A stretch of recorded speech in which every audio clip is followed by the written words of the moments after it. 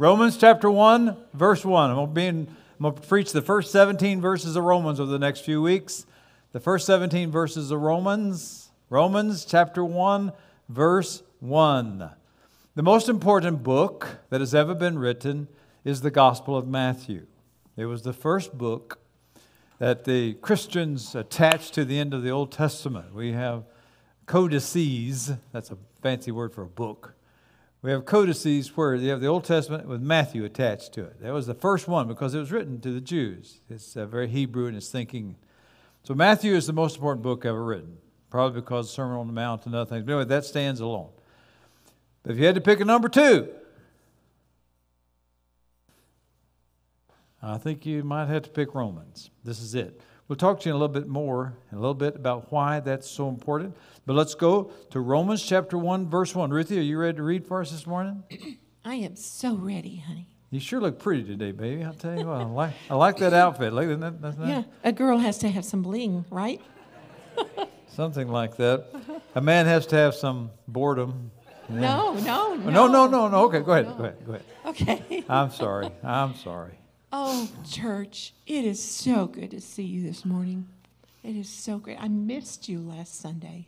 I know you missed me, right? Good answer. Would you please stand for the reading of God's beautiful word?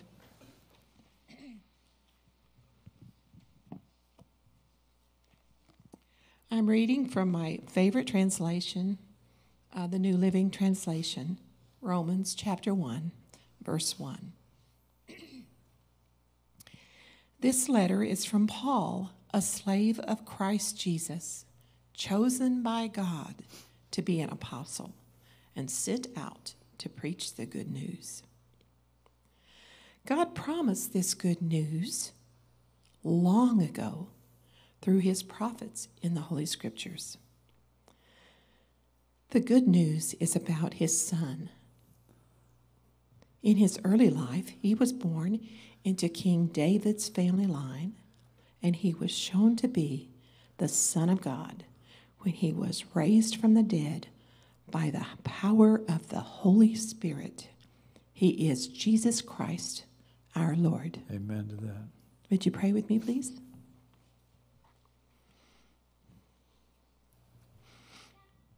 Father dear, as you look down on us, believers, those we just want to love you, Lord. We want to love you well.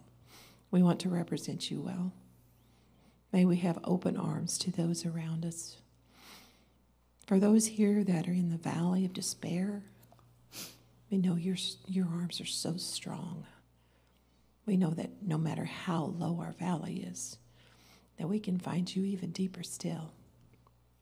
And those that might be here, Lord, that believe part of the time and part of the time they don't. Please, Lord, make clear your love to them. Amen. And may it shine from us, from our faces, our words, our actions. We can never, precious one, we could never be good enough, any of us. And why you chose to die and sacrifice yourself, I can never really understand, but I sure am thankful. Thank you for the cross. Thank you for these people. Oh, precious one, I pray a blessing on each of them and on their week this week. May we shine for you.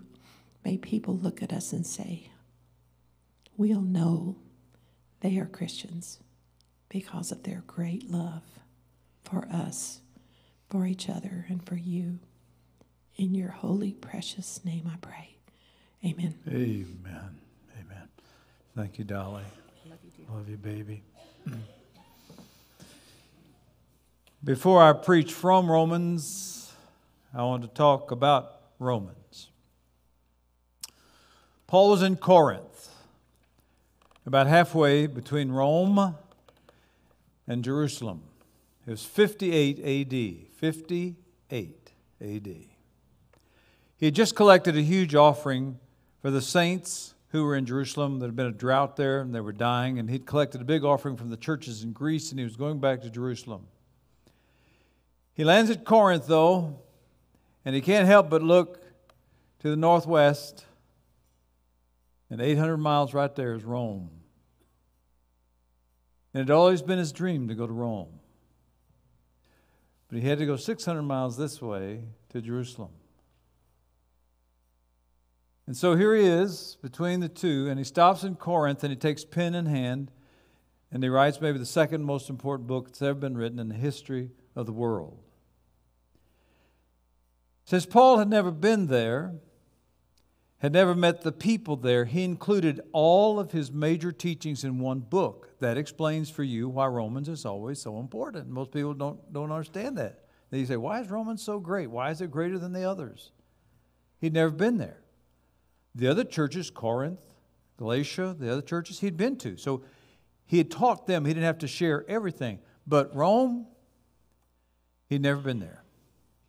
So when he wrote Romans, he sat down and he put every one of his teachings in one book.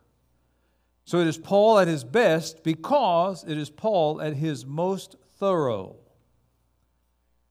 One of the greatest preachers in Christian history, John Chrysostom, read Romans 2 times every week. Luther called it the masterpiece of the New Testament. Coleridge, the poet, says it's the profoundest book in existence. Godet, the Swiss theologian, said, it is probable that every revival that ever happens among Christians will somehow be traced to Romans. Wow. And history has verified his analysis. About 400 years after Christ, there was a lady named Monica, who was a devout Christian married to an unbeliever. Their son, who was brilliant, a genius, had followed the father into debauchery, had fathered a child out of wedlock, lived with the child's mother 13 years without marriage, but had become a professor in Carthage, Africa. He was brilliant. But Monica began to pray that he would come to Christ. And one day, Augustine went to hear the great Ambrose preach.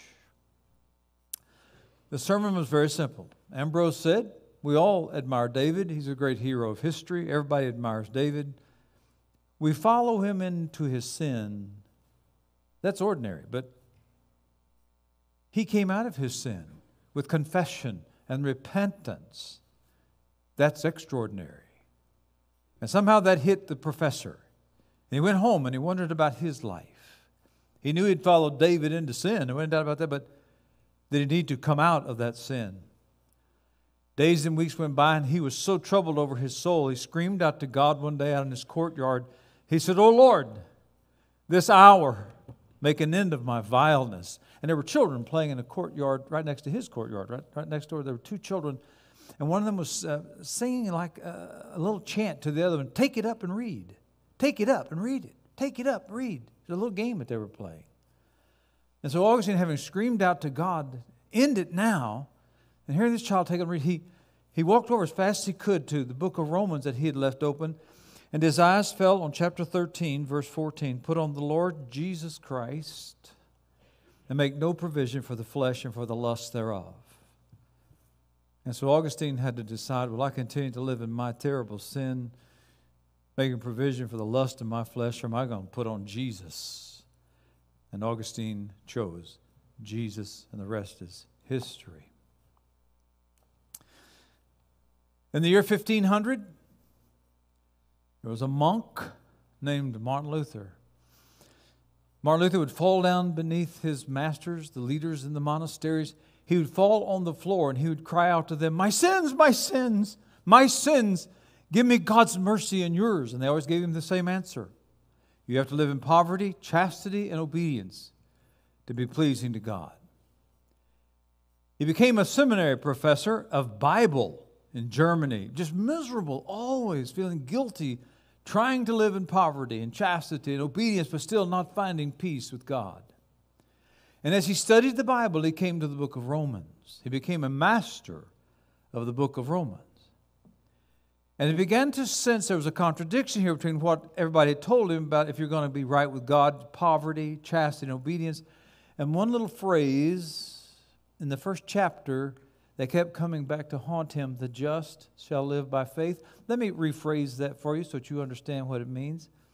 the ones who are just by faith are the ones who will live. See, we've said that just live by faith so long. It's like a well-worn coin. It's lost its edge. That's what it means. The ones who are right with God. That's what just means. To be right with God. You do it by faith and not by works. So Luther was really struggling with what he'd been taught and what the church was teaching and what he was understanding by this phrase. The people who are righteous by faith are the ones who will live.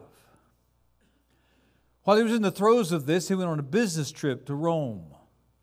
And Luther visited every shrine in Rome that he could find, seeking indulgences for his sin. People were taught if you would do things, give money, and if you would do things that the church told you to do, you'd have less time in purgatory. Purgatory is an old teaching, temporary hell. We don't believe it exists, but at that time they believed you go to a temporary hell, get your sins burned off, you pay for your sins, then you go to heaven. So you'd go to Rome, you'd do all these things, and you'd spend less time that way in temporary hell and purgatory. So he's been struggling all this time, saying, I don't think that works is the way to be right with God. I can't figure this out. And finally, he decided to go to the Sancta Sanctorum. That's Latin for the Holy of Holies. Oh, my goodness. Whew. Okay. The holiest place on earth. Think about that. It was a staircase, 28 stairs, that the church had taken apart in Jerusalem and brought to Rome.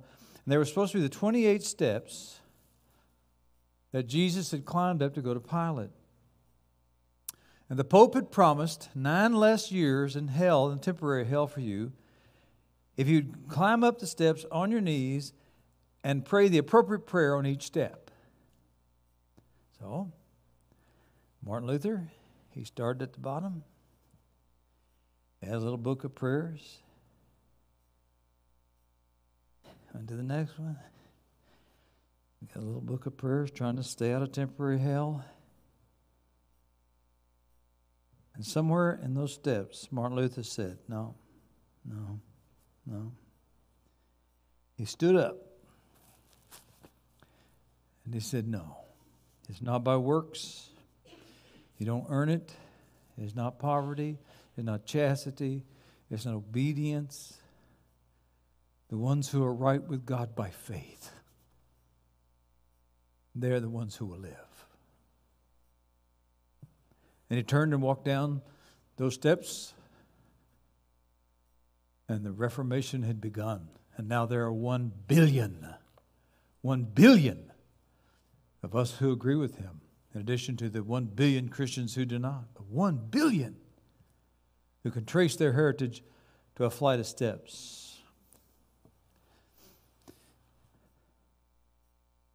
In the 1700s, John Wesley became a Christian, and he decided he would come to America, to the colonies, and win the Indians to Christ. That was his mission, he felt. So he got on the boat, and there was a terrible storm, and he was scared to death. But notice there was this group of Christians called Moravians, the Moravian Brethren. Water would splash over the boat, and they were just over in the corner praising Jesus, thanking the Lord. And Wesley wanted to know Jesus like they knew Jesus. He got to the colonies, failed miserably, one of the few failures of John Wesley's life. Totally failed, completely. Got back on a boat to go back to England, knowing he was a failure, but he wanted to know God like those people knew God, who had peace in the storm. So, when he got back to London, he started seeking and searching, and one night he went to a place where a man was reading Luther's commentary on Romans, of all things. The man was just standing there reading Luther's commentary about Romans. And John Wesley sat there, and he listened, and he decided it's the ones who are righteous by faith, not works. You don't earn this. You trust God, you know Him. And that's when he wrote in his diary, my heart was strangely warmed. You can go to London today, go to Aldersgate Street, you'll find an old house. And there's a little thing on the side, a little sign that the government of England has put there because the Wesley brothers were the ones who saved England while France was in its bloodbath. Another story for another day. Don't ask me about that. We're not going there today. All right. Plaque right here. It says, in this building, John Wesley's heart was strangely warmed. They commemorate it. They know how important it was from the book of Romans. One more, and then I'll preach. This is just fun time right now. I'm going to preach later. This doesn't care. We're not starting the clock until, and when you're the interim, you don't care anyway, so it doesn't matter. Really, nobody. What do you got to lose? All right, just preach, man. Preach, okay. When the 1900s began, Christians all over the world lived under a lie. They believed that the world was getting better and better and better. It was called postmillennialism. You in school, you remember the secular version, Manifest Destiny. They were the same thing. Postmillennialism was for believers in Christ that the world was getting better and better and better, and finally get good enough, then Jesus would come back.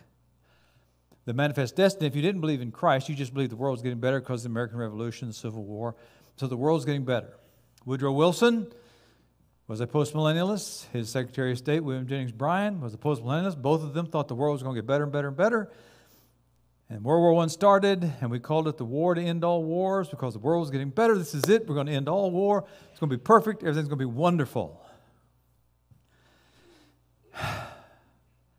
One day after a terrible battle, the most influential voice in the liberal world, a man named Karl Barth, was a professor. He walked across a battlefield. He saw the blood, the carnage. And he said, this doesn't match what we say we believe.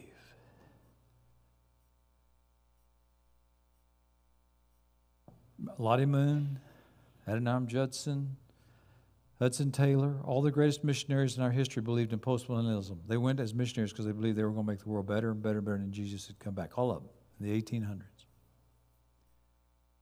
But Karl Barth stood in the middle of this battlefield and he said, something's wrong here. Christian nations fighting against each other. So I went back and he opened the book of Romans and began to read, and he wrote maybe the most influential book of the 20th century, his commentary on Romans. And when this masterful voice of liberalism, this wasn't a conservative, like, oh, this is a liberal, he published his book and said, we've been wrong. We are sinners. We must be saved by Jesus. And it shook the theological world. There's power in this book of Romans. I just want to tell you that. Before I start preaching from it, I want you to know I'm praying that God will do in us what He's done for others through this book. This is a Holy Spirit anointed piece of writing. This is a man totally yielded to Christ. This is everything he knew about Jesus in one book. And I'm praying that God will use it in a powerful way. Now, it's time to preach. Go to Romans chapter 1, verse 1. Romans chapter 1, verse 1. Paul. That's as far as we're going to get for a few minutes. Stop right there. Next to Jesus, Paul is Christian history's most honored believer. Now, John the Baptist is the second greatest man who ever lived, according to Jesus. But there's no one more honored and more respected than Paul next to Jesus. We think wonderful things about Paul, church starter, evangelist, Gentile lover. You're in church today because of Paul. If it wasn't for Paul, none of you'd be in church today. He was the Gentile lover. He's the man that said it's okay for us to come in. Preacher, teacher, writer, champion of grace, missionary. But could I stretch your memory just a little bit farther back and remind you of what Paul was before he was all these great things?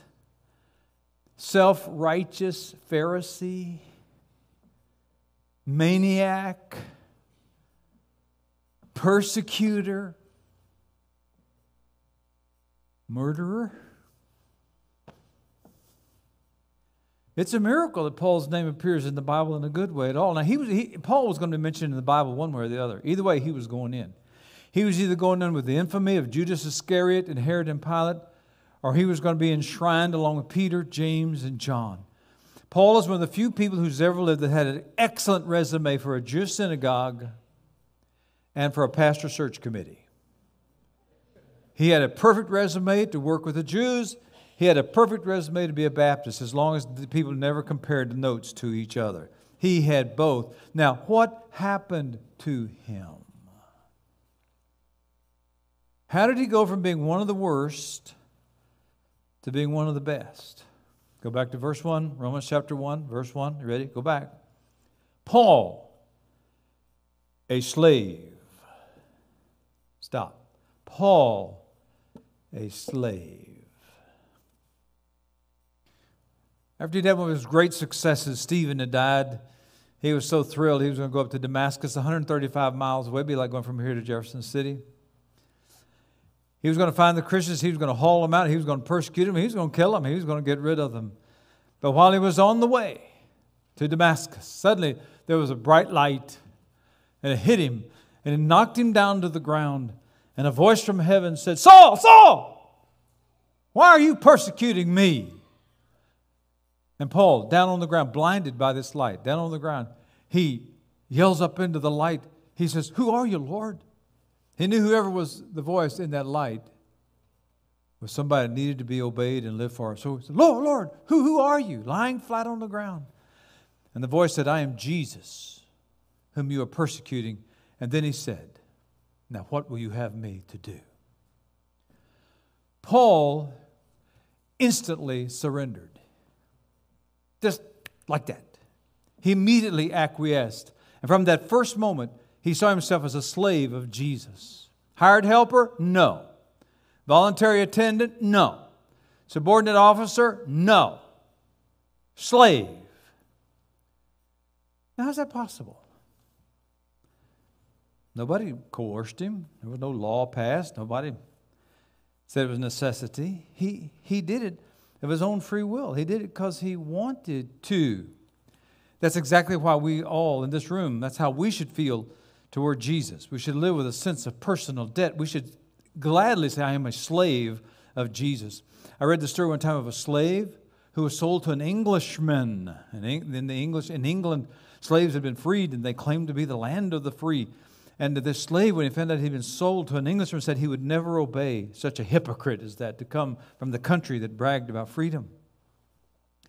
But when his new owner arrived, he said, I have bought you to set you free. And the man fell at his feet and said, I am your slave forever. That's what Paul did.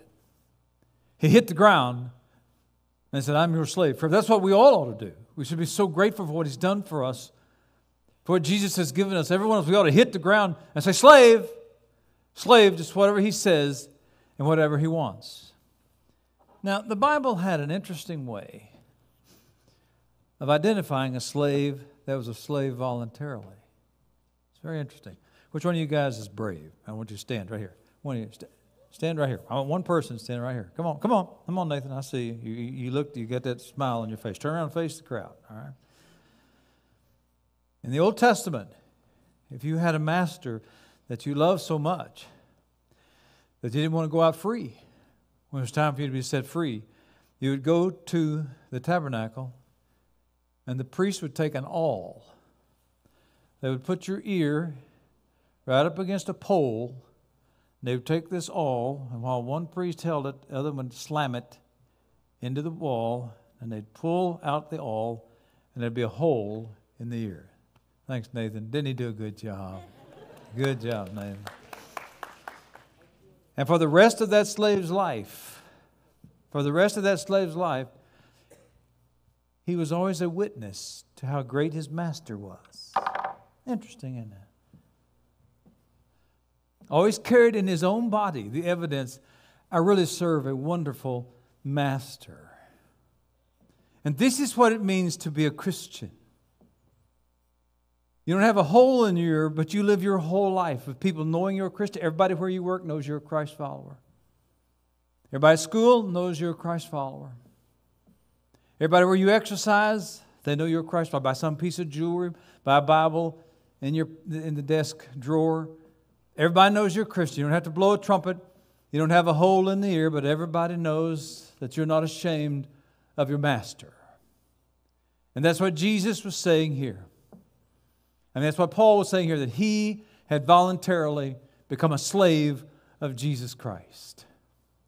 And to become a slave meant that you knew that there was a personality better than yours. That there was somebody above you that you needed to live your life for. Yeah, it's the great poet, the Lady Frances Havergal. She penned in one of her hymns, "I love my master, I will not go out free." And that's how Paul saw Jesus. And so he's writing to a church located in the proudest city in the world. Let's talk about pride. Let's talk about pomposity. Let's talk about thinking you're better than everybody else in the world. And Paul says, I am Paul, an ambassador. I am Paul, a minister. No. To the city of pride, he said, I am Paul, a slave. To a city inebriated with its own lordship, Paul boasted of his slavery. This is so amazing. Slavery was the most despised vocation in the world. A slave possessed nothing. Not children, not wife, not even their own body. They owned nothing. The Jews, listen to me, the Jews said a dog was of greater worth before God than a slave. The Greeks despised slavery. Did you know that the Greeks never, ever did this in worship? Not one time ever did a Greek bow before the gods. Not once. They refused to take the position of a slave before God. Kneeling, the position of humility, they would never take. They thought of themselves as maybe lesser brothers of God, but they certainly were not slaves. And yet here's a man writing to the proudest city in the history of the world, and he says, I cherish and I desire to be known as a slave. He was saying somewhere along the way, I took a shovel, as it were, and I dug a hole, and I put all my dreams, all my ambitions, all my plans in the hole, and I take my shovel, and I fill them up, and no matter what I think or what I want anymore. Boy, it's a great picture of what it means to die daily. I die daily, Paul said. In other words, every day you get up and you just bury your dreams, your desires, your hopes, what you're thinking about. You look in the mirror and say, private reporting for duty, Lord, what do you want me to do? You just bury yourself. And he's proud of it. Now the question is, who was the new personality? Who's the new slave owner? Back to the text. You ready? Romans chapter 1, verse 1. Paul, a slave of Jesus Christ. Don't you think for one second that this is a binding statement, that this is something that cripples your life, that handcuffs you? Don't you think for one second that living for Jesus is something that drags you down? It gives you wings. To serve Jesus gives you wings. It doesn't give you chains. Paul knew what his master had said. His master had said, no one can serve two masters. No slave can serve two masters. And so when he said, I am a slave to Jesus, he knew wherever he spoke. First of all, he was saying, I am free from slavery to sin. Sin will always tell you that you're free. Sin will tell you you're always doing what you want to do. Sin will tell you that you have finally been set loose and it's okay to do what you want to do. All right? Okay? I submit to you that freedom to sin is tyranny. You dabbling in porn a little bit? Give it up for 90 days. Let's see. Let's just see how you do. Been drinking a little too much alcohol lately? You're kind of wondering. Maybe your family's even wondering. Give it up for 90 days. Let's just find out. Let's just see. Been getting a little bit too much marijuana lately to kind of get through the day, to make it, to hang on. You're saying, oh, nothing wrong with that. Well, give it up for 90 days. Let's find out whether you're a slave to it or not. You need to know. Because a person in sin is in bondage. Our master said, whoever commits sin is the slave of sin. Our master said that. Don't you kid yourself for one moment thinking you can dabble in that stuff. That's where the chains are, not in Jesus. In Jesus there's wings and there's freedom. In sin there's chains. Number 2, since Paul was a slave of Jesus, he knew he was free from things. A slave could own nothing, nothing. He has nothing to gain or lose materially. And when you know that everything you have belongs to God, in all my years at Second, I think one of the greatest lessons I learned, all those fundraisers we had to do, all giving extra to the Lord's work all through those 22 years, one of the things I had to learn was nothing that we own is ours anyway. You don't own anything. Nothing. Everything belongs to God. It's all His. And you are just a steward, which means you're going to have to answer to God for His stuff. It's not your stuff.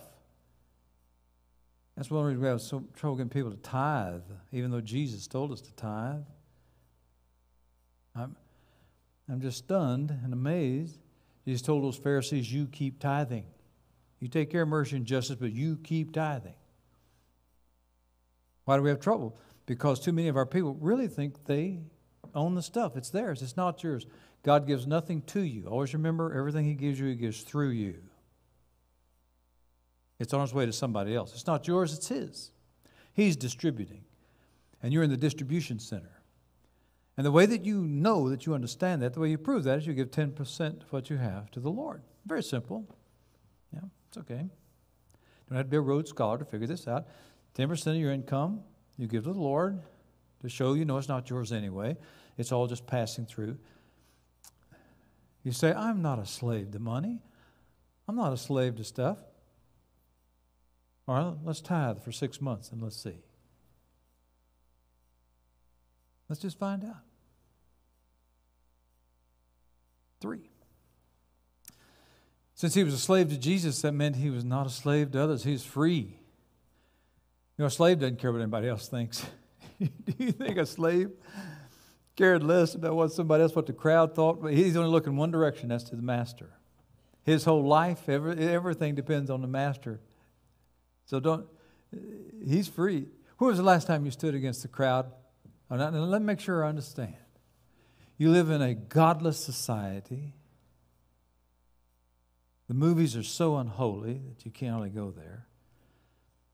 The language is so bad you can't even get through the credits without making it to the movie. You can't even get to the previews. You're surrounded by people who curse. And you're telling me that you have never stood against the crowd anywhere? That nothing ever happened at your workplace, that you stood alone? Yeah, I remember. When I decided to follow Christ at 15. I remember the laughter. It still hurts. It still hurts. But I had to know, even at 15, that I was not a slave to them. That I was a slave to Him. And then because he was a slave to Jesus, he knew he was free from his own self. Your worst enemy is sitting in the chair you're sitting in right now. Don't you ever forget this. Your worst enemy is you. You have to know. Are you a slave to Jesus or a slave to yourself? I remember, now follow me, stay with me now. I gave up caffeine for a year. Anything wrong with caffeine? No, not particularly. But I just needed to know for sure. Am I a slave here or a slave there? I just had to know for myself. I gave up country music. Now, I still listen to country music when I'm driving. It keeps me awake. And I love those love songs. It makes me think about Ruthie. I love it. I just love it.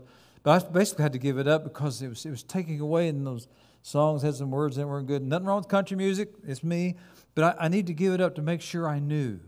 I needed to know, was I free from slavery to me? I had to give up television. Some of you, if you gave up only one television show, you could read the whole New Testament every year. Just one TV show, just one. You can read the whole New Testament every year. You have to ask yourself sometimes, anything wrong with TV shows? No, it's okay. No problem. But at some point, you've got to ask yourself, am I a slave to me? To me, or a slave to Him? 20 years ago, last month, I had 2 heart attacks and a stroke. I weighed 50 pounds more than I weigh now. And I had to make a decision. Was I a slave to my food? Or was I a slave to Him? Anything wrong with food? No, I love it. Oh, mercy, I love it. I'm crazy about food. Give me food. I love it. If I have to choose between a steak and a milkshake, I take both. It's great. All right. All right.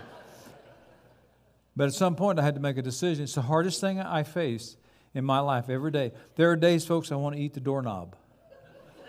True. It's true. But at some point, when you have 2 heart attacks and stroke, you're 51 years old, and you're pastor of a great church, and you realize you might be ending your ministry because you're a slave to yourself rather than Him. I'm just saying, sometimes you have to take something that seems harmless. You've got to find out, are you a slave to Him or are you a slave to yourself? And it's better to be a slave to Jesus than to yourself, because Jesus loves you more than you love yourself. Jesus loves you more than you love yourself. Would you climb on a cross and die for yourself? I doubt it very seriously. Slavery to a person who loves me more than I love myself is freedom. Being a slave to one who is more concerned about me than I ever thought about me, that's freedom. Yeah, I'm almost done. Thank you. You're very patient. You're a very good crowd. I appreciate you. In the earliest days of the church, when we were persecuted so terribly, the Christians had a little symbol that they would use. They would draw on the ground. If they were around people they didn't know, they'd draw an arc like this. They'd draw it in the sand, draw on a piece of paper somewhere. They'd draw it. And if the Christian was there, they would do the same arc mirrored this way. And when you put those two together, it looks like a fish. The first symbol that we know of Christianity was a fish.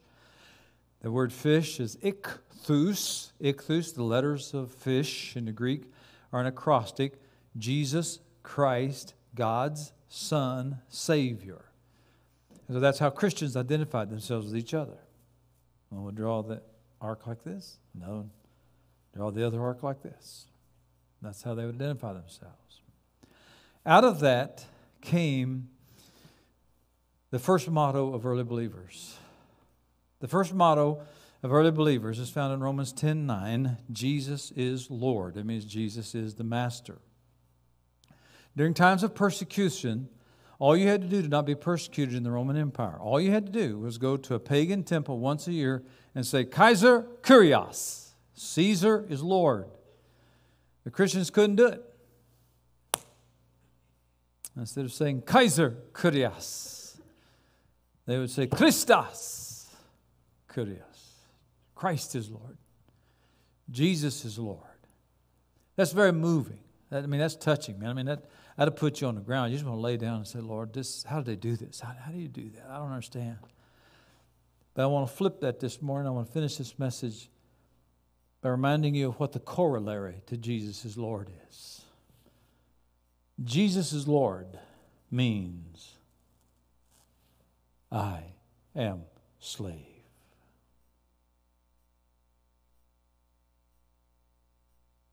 The book of Romans is about you being what you confess to be. God's still looking for slaves, free from sin, free from peer pressure, free from stuff, free from themselves, free. Jesus is looking for some slaves who will be bound to Him in love. And here's the whole point of this message. If God could save and use Paul, He can save and use anybody, including you and me. Paul went from being lost to being found. He went from being wrong to being right. He went from being religious to being devoted. And that's where we are. So I finish with this question. In our heart of hearts, can we say, I am slave to Jesus and mean it? I am slave to Jesus and I mean it. Okay. Every head bowed and every eye closed. Put all your notes away. Put your Bibles away. Free your hands so that you can pray. Put your face in your hands. This is how I pray when I'm intense, I just bury my face in my hands, take my glasses off, get rid of everything, and just now pray. I am slave of Jesus, and I mean it. Can you say it? Say it to Him. Say it to Him. Jesus, I'm your slave, and I mean it. Can you say it? Say it to Him. Now, while Christians do business with their master, may I speak to those who do not know Jesus? And a crowd decides, I know there are some here who do not know Jesus. And it's been a hard message. It's a tough message. It's rough. I'm preaching pretty hard to save people. It's pretty rough. But maybe there was something in there or something in the music or something somebody said to you this week that's caused you to decide you want to follow Jesus. You're ready. You want to become a Christ follower. You're ready. And if that's the case, I'd like to lead you in a prayer. Now, the prayer doesn't save you. We don't believe in magic. But sometimes your mind's going 1,000 different directions. You just need to, something. Lord, what do I say? What do I say? And if this prayer will help you say what you are truly sensing inside. Now, don't make this stuff up. If this is you, really, then why don't you repeat this prayer silently as I pray it out loud. Here it is. Dear Jesus, I am sorry for my sin. Please forgive me.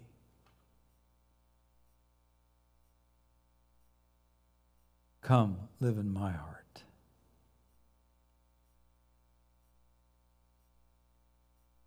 I receive you as the master of my life. Amen.